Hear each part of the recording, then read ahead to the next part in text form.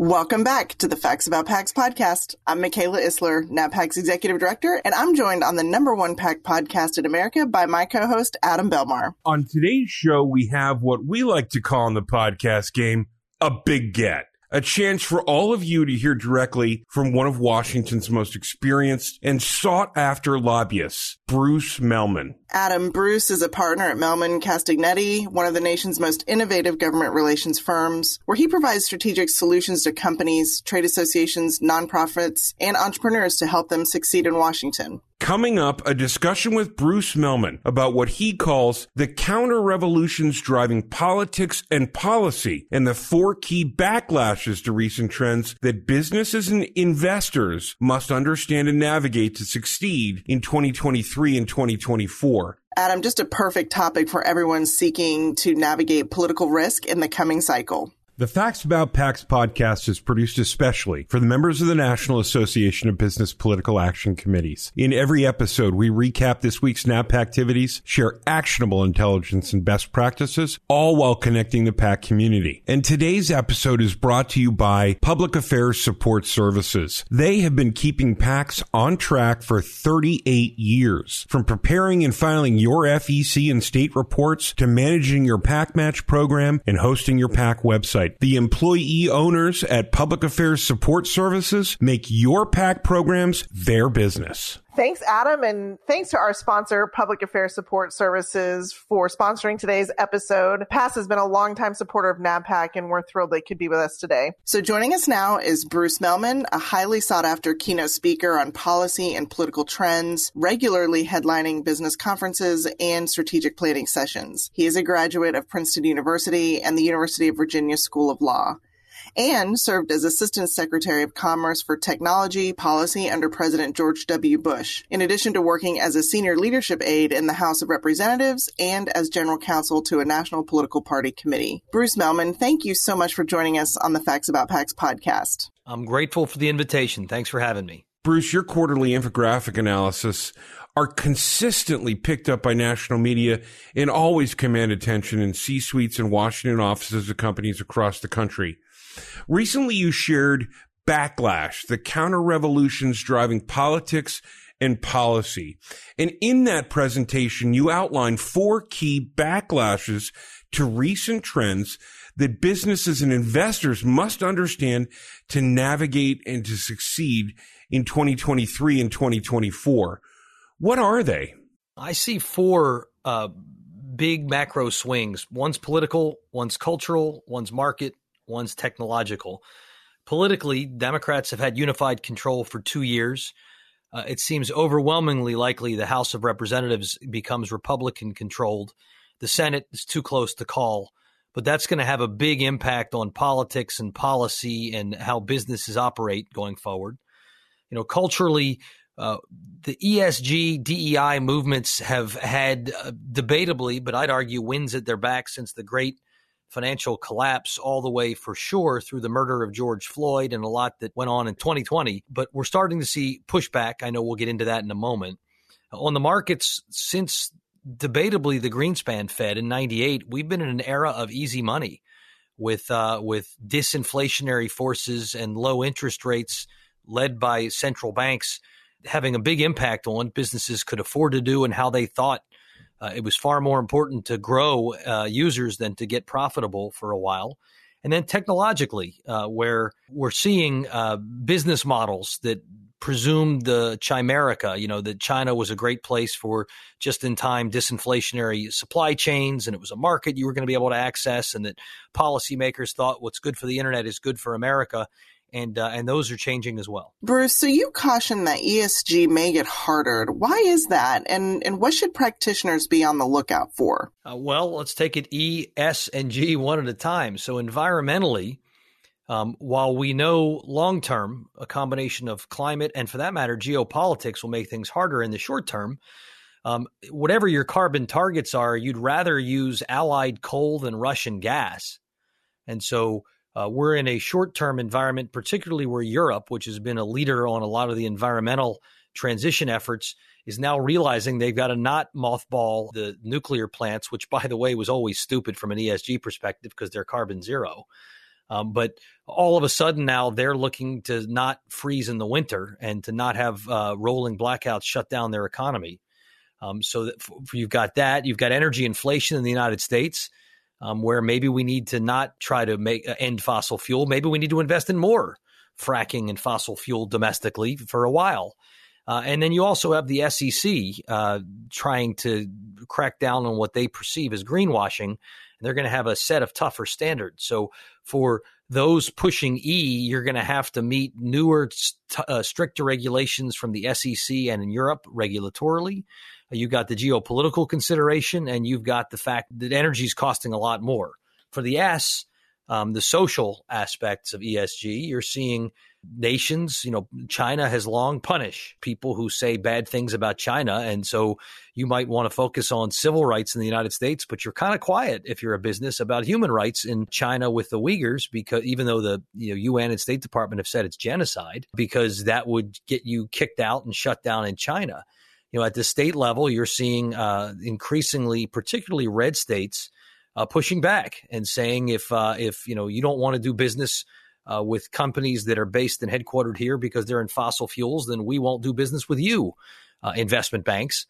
And you're also finding on the social front, the issues are getting harder. I mean, I just personally don't think there are two sides to the murder of George Floyd. That was horrible and hideous. On an issue like when does a human life begin, the polling suggests about a 60-40 about whether Roe v. Wade was right or wrong. And while that's, 60-40 is a clear majority, if you don't want to alienate or upset 40% of your workforce or 40% of your customers. So these issues are divisive and hard. On the G, on the governance, we'd seen a lot of the proxy voting State Streets and Vanguards and investors, investment banks that own, that often have voted the shares that they might hold on behalf of investors, particularly through index funds. There's a lot of pushback about why do they have the right to vote those. I think we're going to see fiduciary duty lawsuits against companies that shareholders say are undermining shareholder value by focusing on social causes. And, ESG, some would say was a luxury you could afford when profits were at 50-year highs as they were a year ago. But we're almost surely facing a global recession. That'll make business pressures grow, and that may make it harder for businesses to get outside the lane of trying to, keep profits. Bruce, our audience is familiar with the headwinds that come with political action and working with people, stakeholders. And fundraising is often the name of the game, but in the name of the policies and the principles that are true to their business, that can help them in the communities that they operate. How do you see something like the culture wars that are happening? How does that face business? How should we be thinking about that as we go into the next cycle? Well, whether they wanted to or not, businesses are increasingly being brought into a lot of the more divisive social and cultural fights by their employees, by their customers, by the states in which they operate. And I think businesses that sort of hope maybe everything will leave them alone are operating on hope alone. And hope's not a strategy, which doesn't mean, by the way, that every business should think of themselves as an NGO and need a division of social activism. I think that would be a mistake too. We've worked, a lot of our clients have struggled with the questions of, do we weigh in? When do we weigh in? How do we weigh in a way that that continues to maximize the business's ability to attract and retain the best employees and to successfully maintain a license to operate in red states and blue and democracies and less democratic locations. It's hard, and it requires more focus and more work and more assessment of geopolitical risk and more planning. We spend a lot of time with folks on this, but at the macro level, I tend to have three broad pieces of advice. One, it's a team sport. So on a lot of these issues, I tend to think it's better, unless the issue aligns in a unique way with your brand, so you think there is an advantage to being out there alone. Try to collaborate with others across your industry, others in your town, others in your city. There's strength in numbers. And likewise, look at your internal team. And if your internal team is, 4 white men between 55 and 65, you're not getting the diversity of viewpoint and understanding and perspective that'll help you make the smartest decisions. Number 2, plan. So many of these things you can do tabletop exercises or think through scenarios. And I've been hired by some clients to help them to just walk them through scenarios. And everybody thinks, it's like the old Mike Tyson. Everybody's got a plan until they get punched in the nose. Companies think they know how to deal with it. And then the hard issue comes and the crosswinds they didn't really think about, but they would have thought about if they had done a better job planning. And by doing planning, you end up having a lot of dialogues that are happening all the time, and you thereby avoid getting kind of buffeted by the Twitter news cycle, which usually leads to dumb statements and decisions, and instead allows for folks to have, you have a rubric, you have a team, you have processes, you understand that things are never as simple as they seemed at first. The last thing I always recommend is that actions speak louder than words. And so your strategy shouldn't be that from time to time we're going to weigh in publicly on public policy, hideous fights that are on Twitter and in the major news and in Congress or state legislatures. Rather, who are the stakeholders that matter to you, and how are you engaging with them when there isn't a Twitter crisis? And maybe we want to do things preemptively. Maybe the way to stay out of the culture war fights that we don't want to be in. We're a business. We're not culture warriors. But the way to stay out of them is to demonstrate our commitment to stakeholders when there aren't culture war wolves at the door. And so just to pick on one, if you care about voting rights, and I hope most people do, why don't you make sure your employees have resources so they know how to register to vote? Maybe they deserve paid time off to vote. But there are things you can do that actually matter. Likewise, you can weigh in with amicus briefs at the Supreme Court on healthcare issues, or you can make sure your employees have great health benefits. There is specific history to consider, Bruce, as we look at the possible takeover of both chambers of Congress by Republicans on November 8th. What should we all know about the last 4 times the GOP captured Congress during a Democratic presidency? Well, so I'm a history nerd, and the quarterly analyses that I published, and you were nice to talk about at the beginning there, Michaela, are replete with lots of historical examples.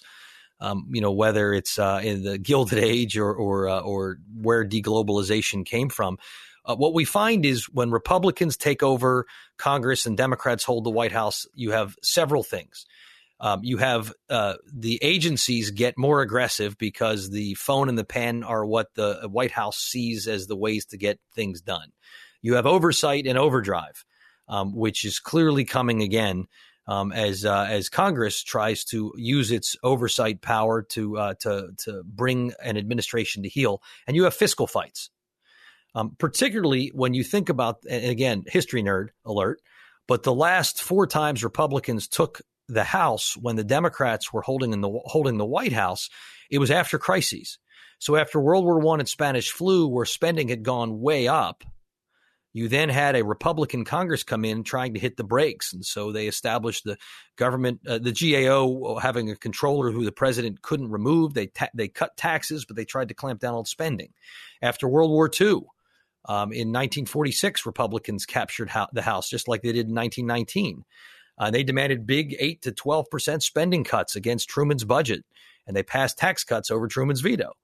When Bill Clinton in 94 lost the House and the Senate, you had government shutdown in 1995 and 96, the Balanced Budget Act in 1997, and again, Republicans being Republicans, tax cuts in 95 and 97. When President Obama lost the House in 2010, you had fights over debt ceiling lead to the so-called super committee, big spending cuts. And then in 2013, there was the shutdown of the government over the mistaken belief that maybe if they shut the government down, Republicans could cause the Affordable Care Act to get repealed, which they didn't. But all of that tells me fiscal fights are coming back in 2023. Bruce, keeping everything you've already detailed in mind, what actionable advice do you have for GR teams and PAC professionals when it comes to navigating in an age of disruption? Well, I guess I'd point to 3 things that particularly your listeners and the GR function, and for that matter, C-suites need to remember. Number 1, you better stay engaged. Congress is more productive than you think. You watch Fox or MSNBC and you think nothing happens bipartisan at all. And yet look at this last Congress. In the Senate, there were 69 votes for the infrastructure bill. That's seriously bipartisan. 65 for guns, 88 for the last defense authorization, 79 for postal reforms, 64 for chips. I think you saw a bipartisan support for the Respect for Marriage Act in the House, and I remain hopeful you're going to see it in the Senate. I'm hopeful for the Electoral Count Act reform too. They're getting things done in a bipartisan fashion. That's not what the news tends to lead with, because the news wants controversy. If it bleeds, it leads remains true in newsrooms. And so it feels like not a lot's getting done. But if you take a look at the actual money getting spent and bills getting passed, there is a ton getting done. And I think the next Congress, the 118th, will continue to have opportunities. Yeah, they're going to fight a ton, and that's going to get all the press.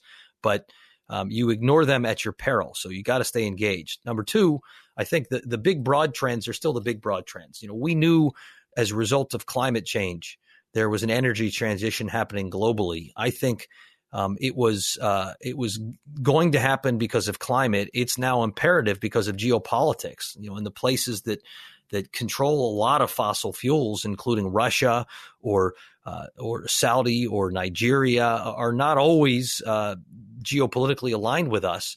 So you can bank on a medium and long-term energy transition. U.S.-China competition is growing. We saw a decoupling starting even before the pandemic. It was accelerated by the pandemic. It's further accelerated by Russia-Ukraine, but you should presume that it will be harder to do business in and with and receive things from China over the next decade. Disruptive innovation. Technology was accelerated through the pandemic. And while I don't think we're all going to be working from home and living now with legs in Zuckerberg's metaverse, every technology, every business is being reinvented and reimagined by technology. It's like what happened with electricity 100 plus years ago. That's happening. Finally, our population, our demographics are changing, where we're becoming more diverse, we're becoming more inclusive, we're also becoming older. And for that matter, we're also less healthy than we were before. And so those are the longer term trends that aren't going to be changed by Republicans capturing the House.